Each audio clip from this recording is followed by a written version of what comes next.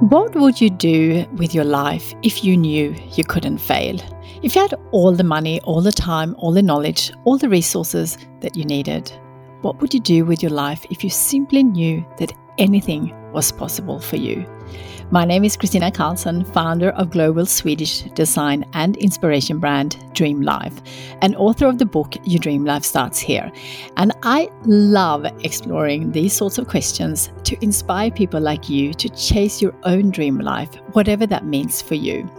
Many years ago, I wrote down a dream on paper that would one day bring Swedish design to the world and create beautiful, inspiring, and meaningful products that would bring sparks of joy into the everyday lives of millions.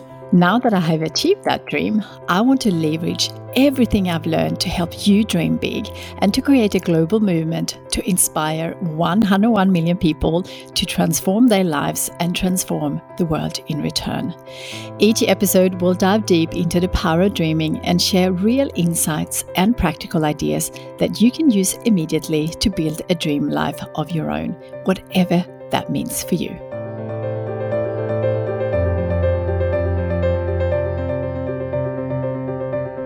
Hi there, and welcome back to another episode. Before we get started, I just wanted to say a massive thank you to all of you, my listeners.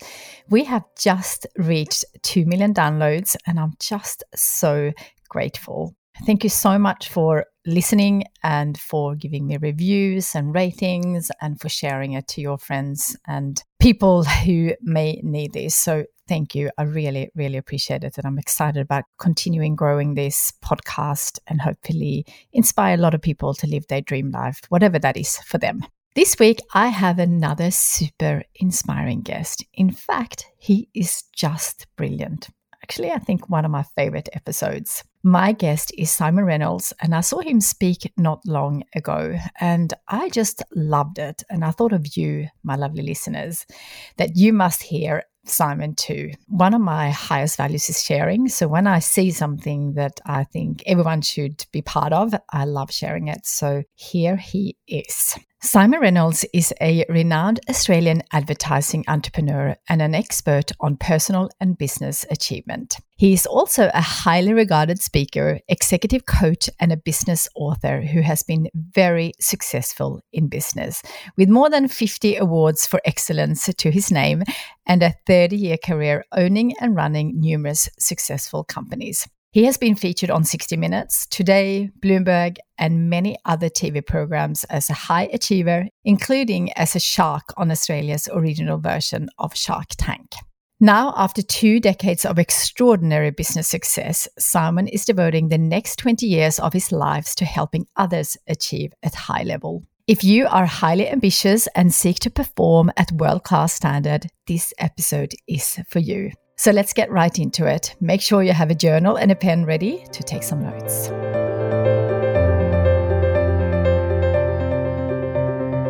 Hi, Simon, and welcome to my podcast. I'm really excited. Well, so am I. It's fantastic to be here, Kristina. I've admired you for a long time, and it's great to be on this podcast with you. Oh, thank you so much. Likewise. Before we get started, I love to ask a question that I ask to all my guests, and that is, did you have a dream as a child? Did you want to do something specific or become something or something like that? Well, yeah, interesting question. And I guess it depends on how you define child. So as a kind of 10-year-old, nothing. When I was about 13 or 14, though, my brother was 4 years ahead of me at school. And I distinctly remember noticing that almost none of his friends knew what they wanted to do. So at about age 13 or 14, it became, I guess, a kind of dream. I'm going to work out what I'd really love to do in life. And it took me 3 or 4 years. So in my final year at school, I knew exactly what I wanted to do. So that was, I guess, a bit of a small dream to know my direction. So I don't think that's a small dream. That's amazing to know what you wanted to do. So what was that dream? What did you actually wanted to do when you worked that out? Well, the brief was, how do I make money without going to university? And how do I actually love what I wanted to do? So when it came to the first one, it was between real estate stockbroking, and advertising. Those were the three ways of making good money without going to university, because I hated going to school. And then it was really down to the last couple of years as to which one I'd really enjoy. And so I would investigate, do interviews with people who are in that field and all that kind of stuff. And eventually I realized in my final year of school, you know what? I think I could love advertising. And 2 weeks after my 12 years of school, I was working full-time in an ad agency. Wow. And for people who are, so we have listeners from all over the world. Can you just share a little bit about your journey? So big and massive, but just a little bit for people to kind of get an understanding on where you actually took that, because that what you say, a small dream became a very big dream. Yeah, sure. So I started out in advertising. I've had two careers, basically, advertising and business mentoring. So much of my life has been advertising. And I started out as a copywriter, a writer of ads. Eventually, at age 23, I opened my first advertising agency with a couple of partners. We opened up in New York a couple of years later. And then I owned a couple of more ad agencies, either by myself or with partners. And then finally, I raised $5 million and began building a group of advertising agencies, which became, I think, the 14th or 15th biggest agency group in the world. And that is now known as Enero Group. I haven't had anything to do with it for a long time. But after that, I went to America and I just chose to mentor entrepreneurs. And that's what I've been doing for the last 12 years. So I saw you speak not that long ago, and I just loved it. There was so much inspiration. And one of my highest values is actually sharing. So that's why I have a podcast, because I love to go and see amazing speakers just like you. And then I just always want to share what I'm learning. So this is so amazing. You spoke about the importance of state. So the state of your mind.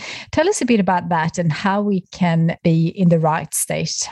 Yeah, well, in anything we do, there's, I believe, for most people, quite a wide variance in how they perform in that field, whether you're a teacher, a mother, or an executive or an entrepreneur. There are days where we come home and we go, I was amazing. I did everything right. I was efficient. I had the right attitude. I was relaxed. I was clear. I was kind. I was effective.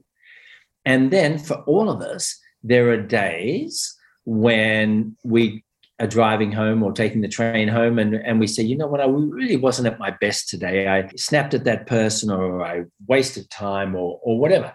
And I find that very interesting, this large variant that every one of us experience. And I ask myself, well, why is that the case? Because you have the same knowledge that you had yesterday, you have the same experience that you had yesterday, and you have the same talents, aptitudes, skills that you had yesterday, but you didn't perform the same as you did yesterday. And of course, it comes down to our state of mind. Sometimes we're in a supportive state that makes us perform well, and then other times we're not. And I realized that this is one of the most important elements in all of personal development and is very rarely addressed. But I believe the number one thing we should be thinking about and working on refining each and every day is our state of mind.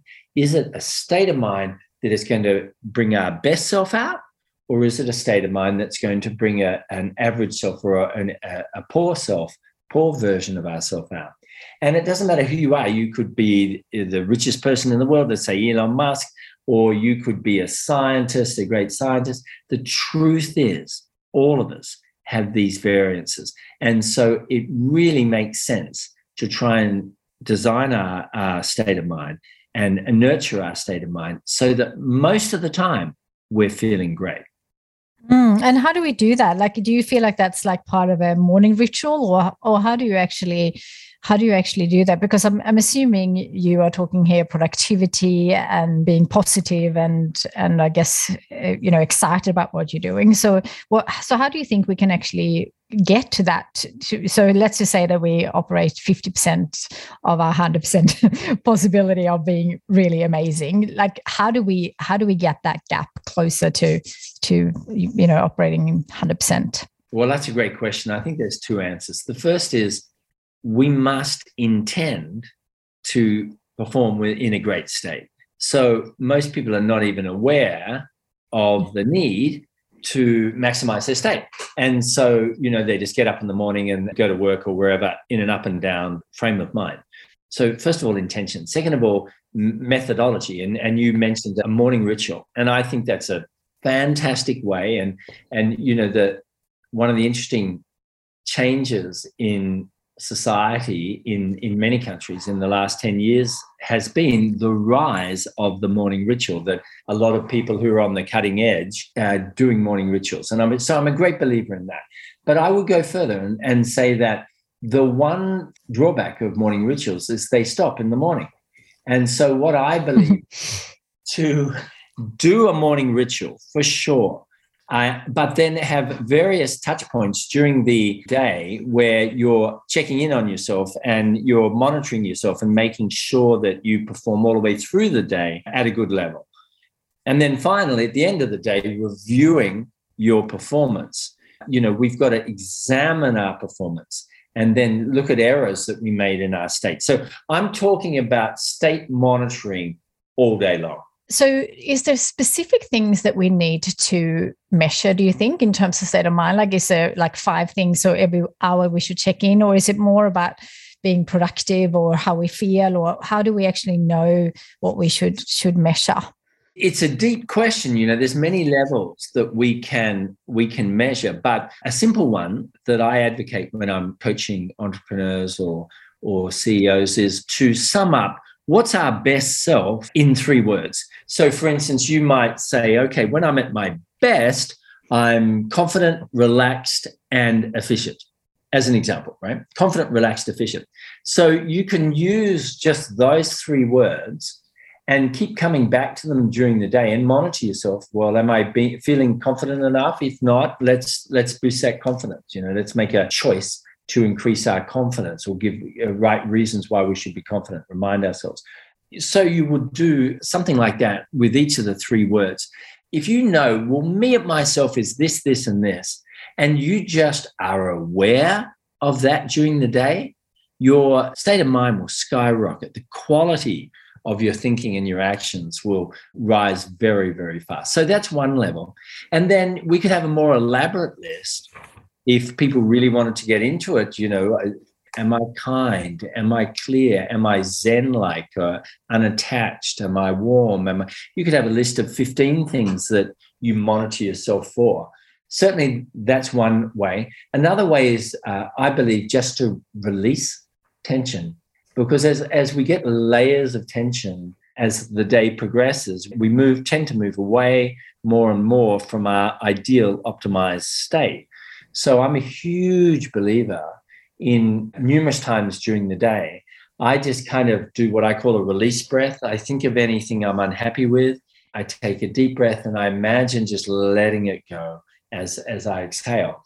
And that's profoundly helped me stay in an optimum state, because I might get off a call and be irritated, or I might get a series of thoughts that anger me or whatever.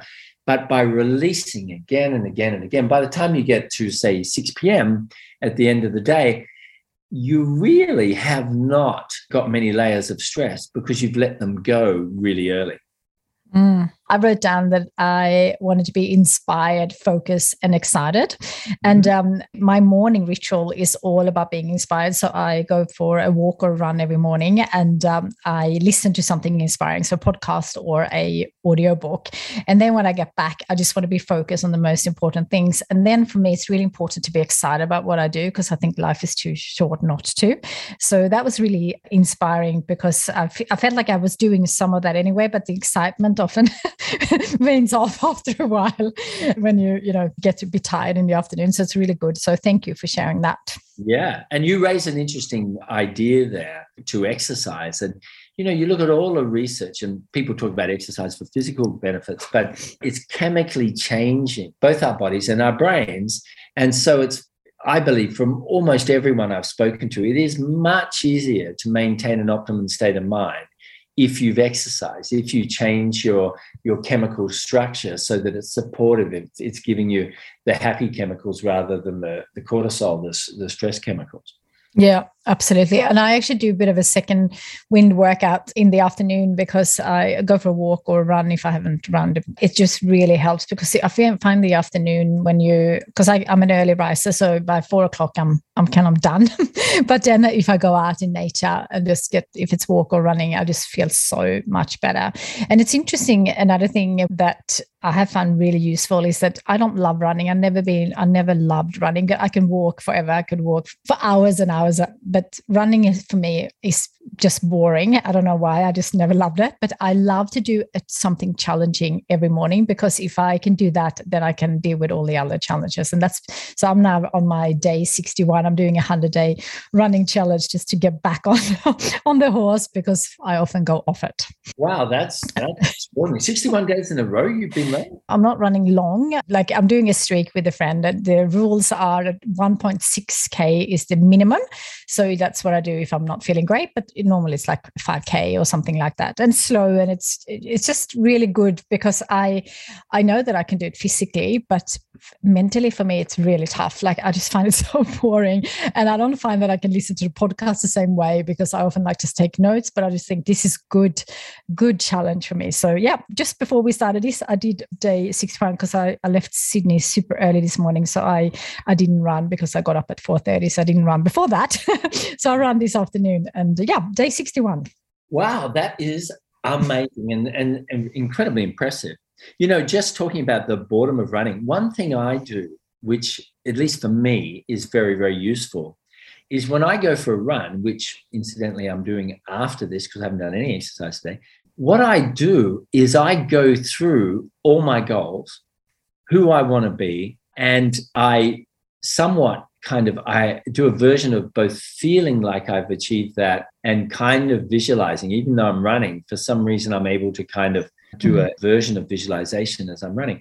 And that does two things. First of all, it fills the time because I've got a series of positive directions. And second of all, by the time I come back from the run, I've also done my goals. So I've re-clarified and recalibrated the type of person I want to be. So it's both a mental workout and a physical one. Yeah, I love that.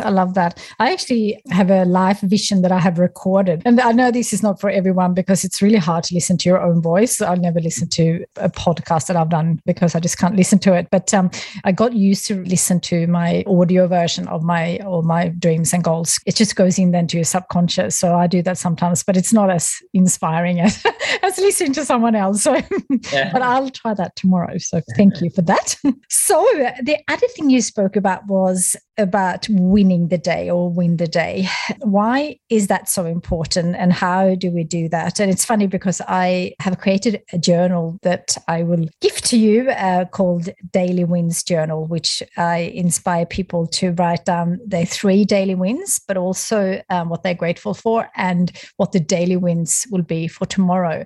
And the reason for that is because often we just look at what we don't achieve. So I'm assuming you will talk about that it's about winning the days to actually feeling good. Yeah, so win the day has been a very important concept for me. I have been living in the States a long time, and so a lot of the American sporting coaches follow one-day increments in how they behave. So win the day is all about forgetting about what's going on that's right or wrong in your life, or where you are on some 3-year goal or 1-year goal. These type of things can really throw us off because they're so demanding. We could be having a terrible time, or we could be having, our goals may seem so far from fruition. But the brilliance of the concept of win the day is only work in 1-day increments. So regardless of what your goals are, your mission every time you get up is to perform superbly as you see what great performance is. So it's subjective. What you believe would be a great version of your performance. So what is that? Well, it's having the right attitude. It's not procrastinating. It's keeping an even mindset and not getting angry. It's, being effective, efficient, enjoying the day, all these things, however you define them. But each day you get up and your main mission is to do your bit really well. And it's incredibly powerful because it makes it easy to win the game. it's, if you've got 2-year goals, it's quite hard to win. Every 2 years you might achieve them, but what about in between? But if you only work in 1-day increments, every single day, at the end of the day, you can win. You can say, I performed really well. So that's the first advantage of it. The second advantage is you're in control of your performance.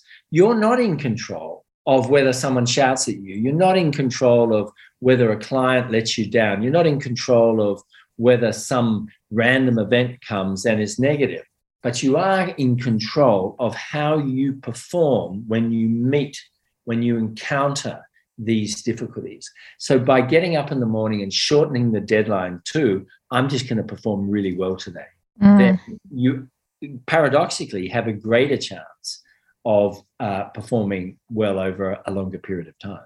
Yeah. If we're focusing on the process and not the destination and really enjoying the journey, then every day will be a win, regardless if we perhaps not always do our 100% best, but at least we are working towards. And I have so many people coming into my online course and they don't actually believe that they can achieve the dream, but I haven't seen a dream yet that hasn't been able to be achieved, but it's just not in their head yet. And I always say, if you just work on that every single day and you just do a little bit about little progress every single day, eventually you will get there. It's just impossible not to, but it just might take some time. Yeah, absolutely. And people do not necessarily believe that. They set goals, but a lot of people don't really believe that they'll achieve that goal. And that shows up in their daily performance.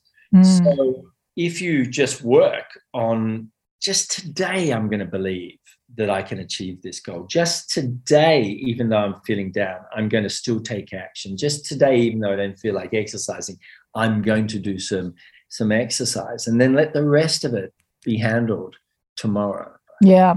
And, showing up is half the battle, like just to actually get started. I always say for exercise, like that's often I don't feel like running, but if I just say, I'm just going to run for 2 minutes first or 5 minutes or 10 minutes. And then eventually once you get into it, you always run more. And I feel like that works with everything from organizing your house to start a new project or a new dream. So a little bit each day is fantastic. Thank you.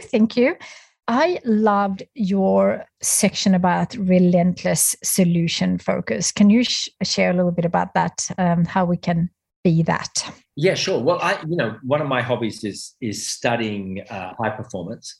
And I got that from a great sports psychologist in the States, Dr. Jason Selk. It's a really beautiful technique, relentless solution focus. It's very organized in how he teaches it. And it's that if something bad happens to you, you're not allowed to spend more than 60 seconds dwelling on how bad it is before you need to switch your thinking to, well, what kind of solution can I do? What kind of improvement can I make on this situation? So the first is to give yourself a 60-second limit.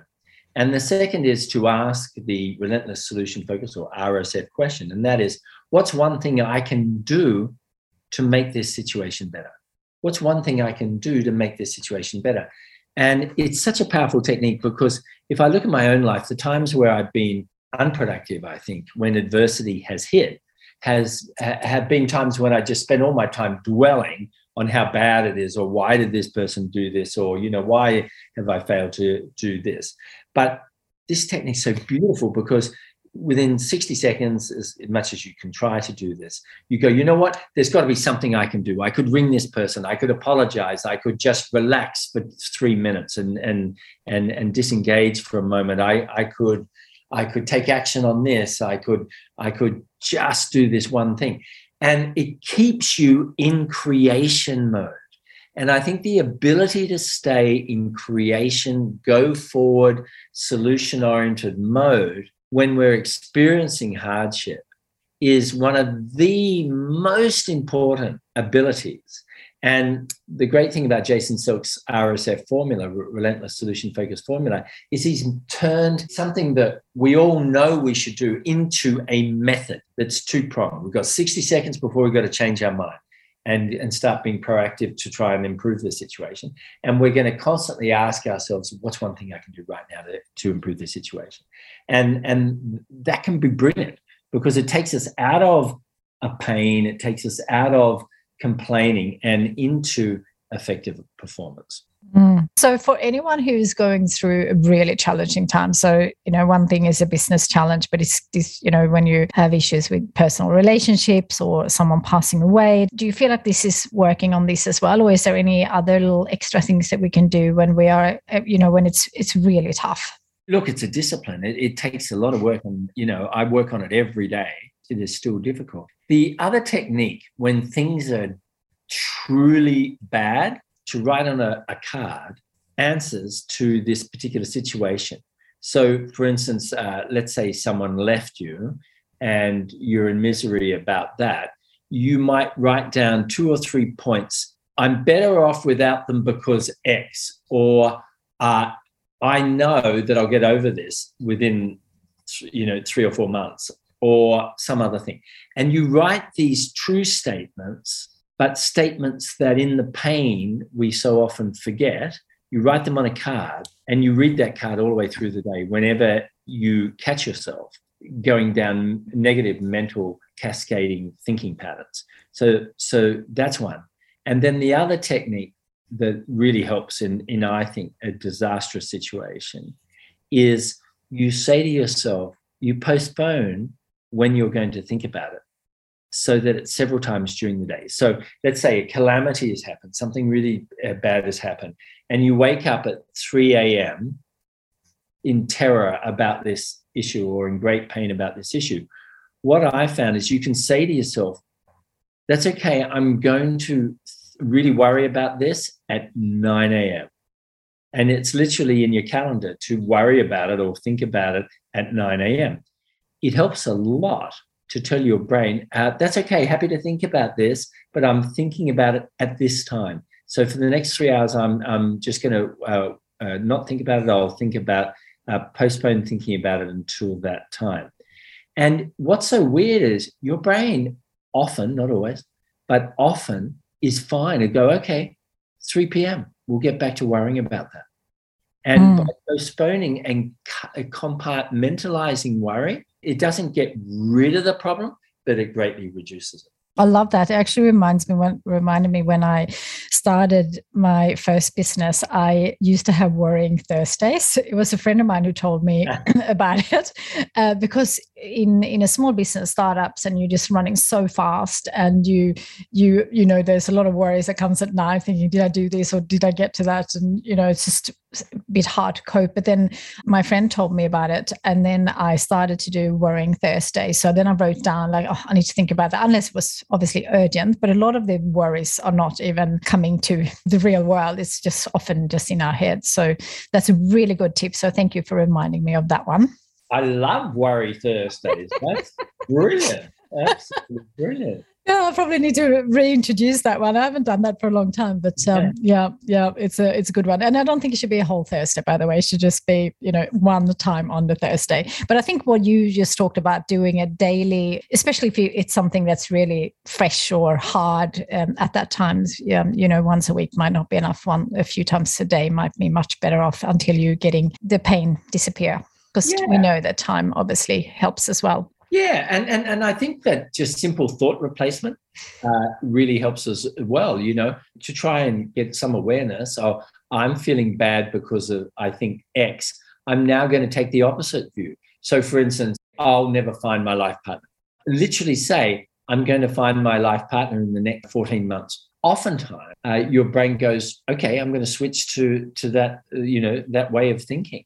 Yeah, absolutely. And I think also because the brain is wired to to look out for danger and worries and all that kind of stuff, it becomes an addiction as well if you dwell for too long in something. So, but it's one thing to know this intellectually, but it's another thing, of course, to do it. So having that discipline will obviously help as well.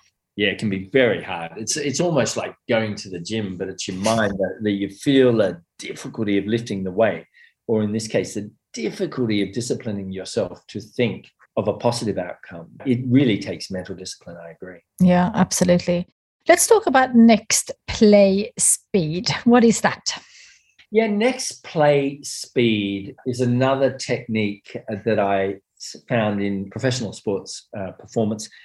An expert by the name of, in this field by the name of Graham Betchart, who mostly deals with professional basketballers. He said, well, look, if you look at people who perform at a high level, certainly basketballers, but I think it's applicable to any level, they have the ability to bounce back quickly from adversity.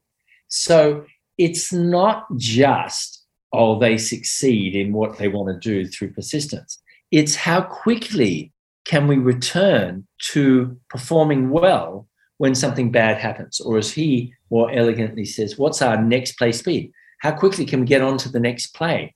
And what I love about this is I've never really seen prior to him anyone create a technique that can be monitored, next play speed. Well, it took me 40 minutes to get back after that bad phone call to get back to performing well, or it took me 2 minutes. Or he said, look, even in professional basketball, you see people who make a mistake in a game and they'll hide for the entire rest of the game. They don't have the courage to get back to their best self because, they're worried about their stats, or they're worried about how they'll look to everybody if they miss yet another shot.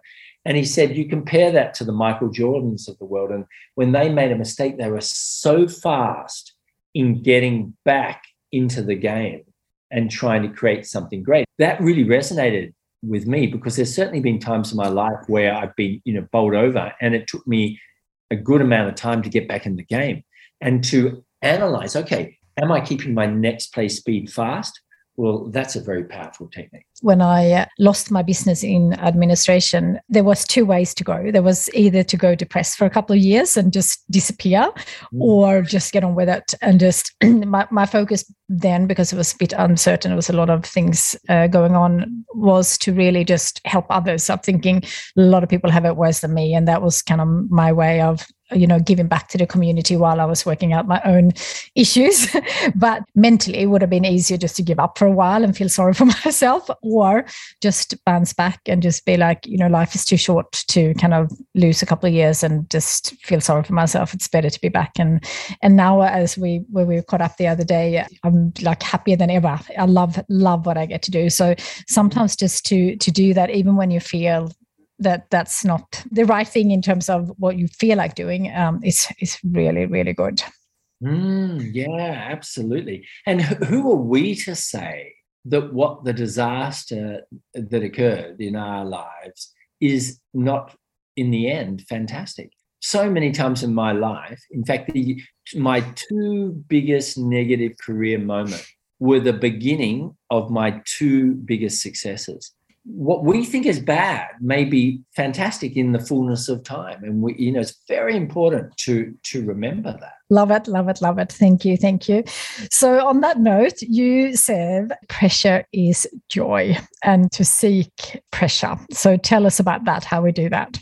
Yeah, well, pressure is joy is a beautiful expression, because society has its that pressure is bad. We've got to avoid pressure. Things are going well when there's no pressure, etc. But when we think about it, whenever we've had times in our life when we've excelled, in almost all cases, there's been an increase in pressure, a dramatic increase in pressure at the time. So it's just a different paradigm to take on, to literally say, well, I choose to make the decision that in my life, pressure is joy. I want more pressure within reason. I want more pressure because it creates a better me, and it usually creates better circumstances.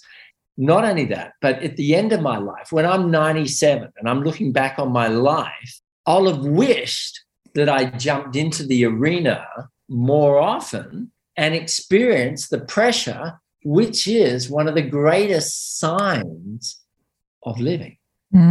Because when I'm sitting in the retirement village and, I think I've only got a couple more years to go, I'll go, I should have jumped in the game more. I should have experienced the joy, excitement, thrill that is pressure if we take on that paradigm. And I'm reminded of a great research study in one of Deepak Chopra's books, where he did a study on people on roller coasters, or rather he reported a study. And what they showed is on the same roller coaster, there were people that exuded chemicals of fear and stress, and people who at the end of it had they produced chemicals of joy and excitement.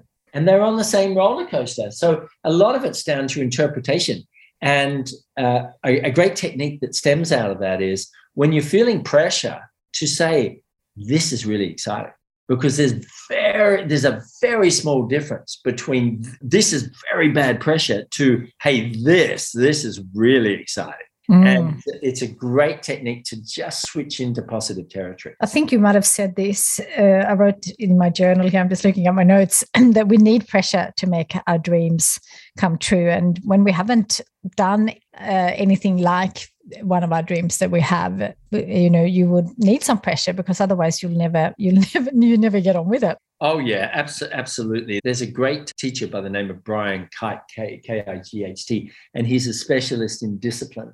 And he has this saying, which I love, and I write often down for myself: effort over comfort. And if you just keep looking at things in your life, what takes effort now? What else takes effort? What on my to-do list takes real effort to do this? Effort over comfort all the time leads to greater pressure, but much better results. And I think just to, as much as we can, to seek hardship in our day it's a beautiful technique for experiencing great success. When you look at all the things that you've done in your past, when it was a bit painful and it was hard, when you get through that, that's where your growth is, and that's where the joy comes from. Because if everything was easy, you probably wouldn't. I mean, you probably wouldn't be listening to this podcast. Yeah, spot on. And we've got to expand what we view as easy. Like there's some people that the tiniest thing, they start viewing it as being hard. We've got to say, I eat discomfort for breakfast, so that it really takes a lot for us to become disturbed, because that part of our mental muscle is so strong. We're just used to adversity and we thrive on it. Yeah. Love it. So talk to us about monitoring the Rotella loop. Yeah. Well, Bob Rotella is one of the great sports psychologists. He'd be in his 70s now, and he's trained so many sports men and women, right up to today with people like LeBron James. But for 30 years he's been coaching the world's best in largely in sport.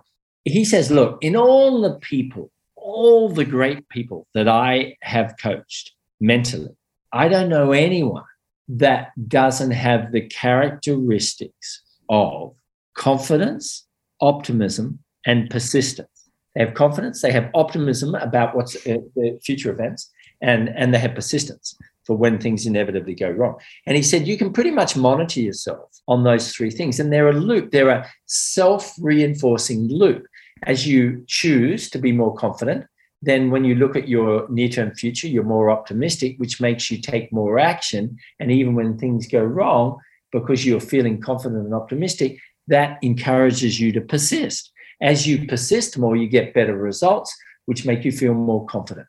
And so that loop, that self-reinforcing loop, that spiral up, continues to get stronger and stronger and stronger. And because he's had so many decades, 40 or 50 years, working with the most accomplished people in the world, I took a lot of notice of that. And I'm always looking at, during the day, am I being confident enough? Am I being optimistic enough? Am I being persistent enough? The Rotella loop. This is such a good one for anyone out there listening when you are about to start public speaking, because most people prefer dying, which is a bit crazy, than doing public speaking. But once you actually start and you persist, and then you get better, then you get more optimistic, and then you get more confidence, and then you continue. The only way of getting over the fear, in my experience, for public speaking is to actually do it, and then you'll hopefully get better, and that comes with practice. Oh, I couldn't agree more. If you let us take someone who's listening, who is truly fearful of giving a speech, and that speech is in 2 months' time.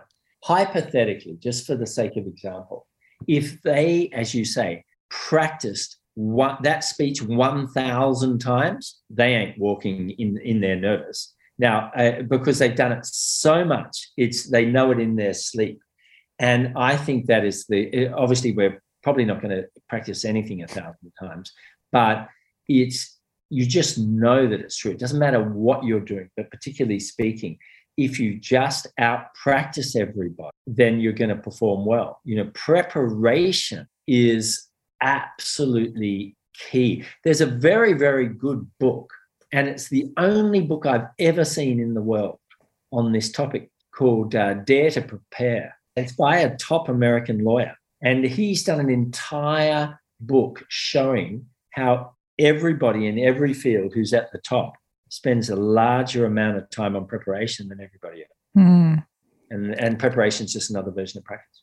Yeah, I love that. I'm going to read that. We're going to read that in the book club for sure, because I think everyone needs that in whatever field. It doesn't have to be public speaking. It can be anything that we are fearing. And most of us fear something that we haven't done before. So love that. So thank you so much for sharing that. I am interested, how can we create a powerful self-identity? Yeah, great question. Many people would believe that it's accidental what our self-identity is, but I don't believe that at all. I don't believe it has to be. I think that most people's identity has been formulated in a haphazard way. Someone told us that we're good at this, so that becomes part of our identity, or someone told us that we're lazy when we were a kid, and that becomes part of our identity. And it's very haphazard how most people are forming their identity. So the first thing is to consciously choose to formulate a self-identity that is supportive of you, the one that you wish, to create a future self, a future version of yourself that you're working towards and attempting to be each and every day. Now, if you asked 100 people, can you describe to me what you want your future self to be? 95% of them can give you nothing. They've not designed, they've not articulated any kind of future self, any kind of self-identity that they're moving towards. So number one is to sit down and decide what you want your self-identity to be. The second is to behave like you're like that all the time, as much as you can. So for instance, let's say I'm highly disorganized. Well, I'm going to behave all day long as if I'm organized. Now, you may not become the most organized person in the world immediately, but you'll immediately double your organizational output because you're being conscious of it and you're working towards it. So acting as if you're that type of person already. And second of all, as Brian Tracy, the great success author, the author of more success books than any person on the planet, over 70, he said, all success starts with a change in mental pictures. All success starts with a change in mental pictures. And so if, in addition to acting as if we're that type of person as best we can, if we start seeing ourselves, just take a minute or two when you're in the shower to see yourself being that person, before you go into a meeting, to see yourself being that person, before you go to the dinner table, to see yourself being that person. And you do that several times a day, it gets stronger and stronger in ways that I'm sure you know, Christina, and many people who study the mind know, you know, the 88% of the brain is subconscious, and it will take direction. And the best way of doing that is through changing your mental pictures of yourself. And then finally, to put it in a half-page document and read that document all the time, I believe at least every day.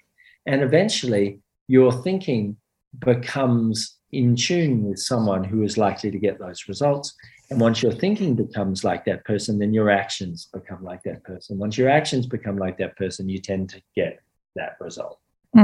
Love it, love it, love it. As you might know, I think we spoke about that when we caught up, is I'm working on a coaching program, and I'm interested to ask you, because you have studied so many sportsmen and coaches, how important do you think it is to have a coach? I think it's extremely important. There's no one that doesn't get better with accountability. So just purely being accountable to someone is going to lift your performance. Like, you might say to yourself, I'm going to get that done by next Tuesday. But if no one's watching as to whether you'll get it done by next Tuesday, maybe you won't get it done at all. Or maybe you'll take 3 weeks to do it. So first of all, accountability. That alone will dramatically improve anybody's results. And second of all, being monitored so that you're rising higher, getting good ideas, new techniques from someone who's experienced in this area. And the area may be specific to your career, or the area may be something to do with your personal life, or the area may just be the art and science of succeeding.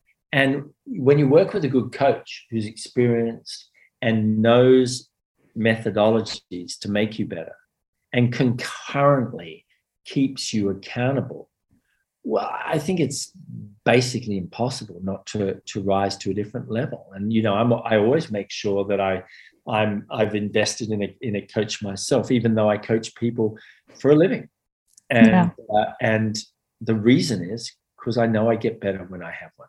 What do you think about the importance of a coach? Yeah, no, I agree. And that's why because I have my online program as a course, and I buy a lot of courses myself because I just love learning. But when I bought something not that long ago, I have Dale, who we both know, and he's kind of checking in and asking me questions and just got me to a completely different level in terms of doing it. Because otherwise you just feel like you have it all the time in the world when you're just accountable for yourself. You still want to do it, but you just don't do it in the same speed.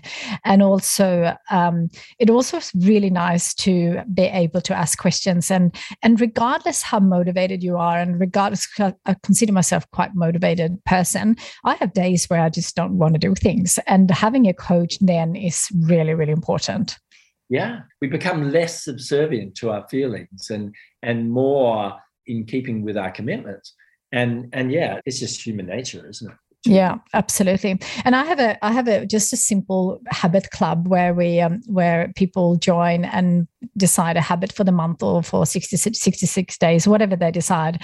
The whole idea is just to really just write in that Facebook group when you've done it. And most people don't really care. There's no one really following up. I'm not following up people if they haven't done it, but it's so rewarding to write down what you've done, but also then you get all the people clapping you on, and if you are not doing it and you see other people doing it, you get motivated. So when you have a support group around you, that it just takes it to a completely different level. I agree. Undoubtedly, the power of community for Absolutely. Oh, this has been so inspiring. Before we finish up, I wanted to ask you a couple of things, but one is, knowing what you know now, what kind of advice would you give to your younger self, say your late teen? I would say choose to have faith that things will all work out well. So plenty of times I worried when I didn't have to. And so just making the choice to have faith that everything will work out well is an important thing. And then the second thing I'd say is, choose one thing and give it 1,000%. One error I've made in my life is, I've sometimes been in things and wanted to get out of them, and so haven't given it 100% while I've been in it, or I've switched too easily to other things. And I think generally, I'm a great believer in the saying that successful people don't always make the right decisions, but they make their decisions right. And I think I would advise myself, don't alter your path, just get better at fulfilling it. Yeah. And most of that time, I believe for myself, that would give me a much better result than concerning myself with only being half-hearted in something or switching to other things. And that's advice I should have taken when I was younger. Some really good advice for all of us in there. So thank you for sharing that. Before we finish up, I have two more questions. One is, have you got a specific morning ritual? Yeah, I sure do. I have a checklist, and I've got to do I aim to do those things every day for sure. On my morning ritual, I have 3 minutes of prayer. I then go through my goals. I then do a visualization. I then do self-talk or affirmation. I then do a journal. I then do at least 5 minutes reading. I then review my previous day. And then by that, I mean my evening review journal, which I have. I review that in the morning as to what I did well and what I could have done better, starting in the morning. But then during the day, I do 10 deep breaths 3 times a day. I do a release breath 3 times a day. I think about the person I want to be 3 times a day. I do a stretch and I do 20 minutes exercise. That is my morning ritual that extends through the rest of the day. I love it. I love it. Thank you. That's very, very inspiring. Lots of good ideas there. Thank you. I'm sure this is like a really difficult question, but have you got a favorite book to recommend? Yeah, that's close to impossible. I think for me to just choose one or two. For getting things done, I would do Eat That Frog by Brian Tracy. Yes. So that's a short book. It's probably the best-selling book on time management. It's just 21 things that you can do to make sure you get things done in your life. So that's the first thing I'd say. And then, maybe a book like As a Man Thinketh by James Allen, the philosopher, which is a very old book, as you know, but is really just about the power of our thinking and being very, very careful what we think. So if we combine thinking really well with having a methodology for taking action really well, you're going to be doing pretty well, I think. Yeah, love both of those books. We read Eat That Frog in the book club, but I think you can read that at least once a year. Thank you so much. I so love this conversation, and I know my listeners will. So thank you for taking your time, but also thank you for all the amazing things you are doing to make the world more productive and enjoy life a bit more. So thank you. Well, thanks for the great questions. And only a wise person could have asked those kind of questions, that quality of question, which is 3/4 of getting a good answer. So thank you. You're too kind. All your wisdom. Thank you. Thank you. Gosh, that was so inspiring. Even though I saw him speak recently, I took so many notes during the interview. Sometimes that I got a little bit distracted. There was just so much in here. And this is an episode that I will be listening to many, many times. So much wisdom and things to implement in my own life. And I really hope you found the same. I would love for you to share this episode with anyone you think it can serve. And I would love for you to give us a review and rating so we're able to reach more people who needs to hear this. As always, I would love to know what you got out of this episode, so please let me know in the Facebook group. I will link to it in the show notes, or you can just go to Facebook and search for Your Dream Life Podcast. It's a free Facebook group. Thank you again. As always, I will be back next week, so don't forget to subscribe so you don't miss it. Have a wonderful week.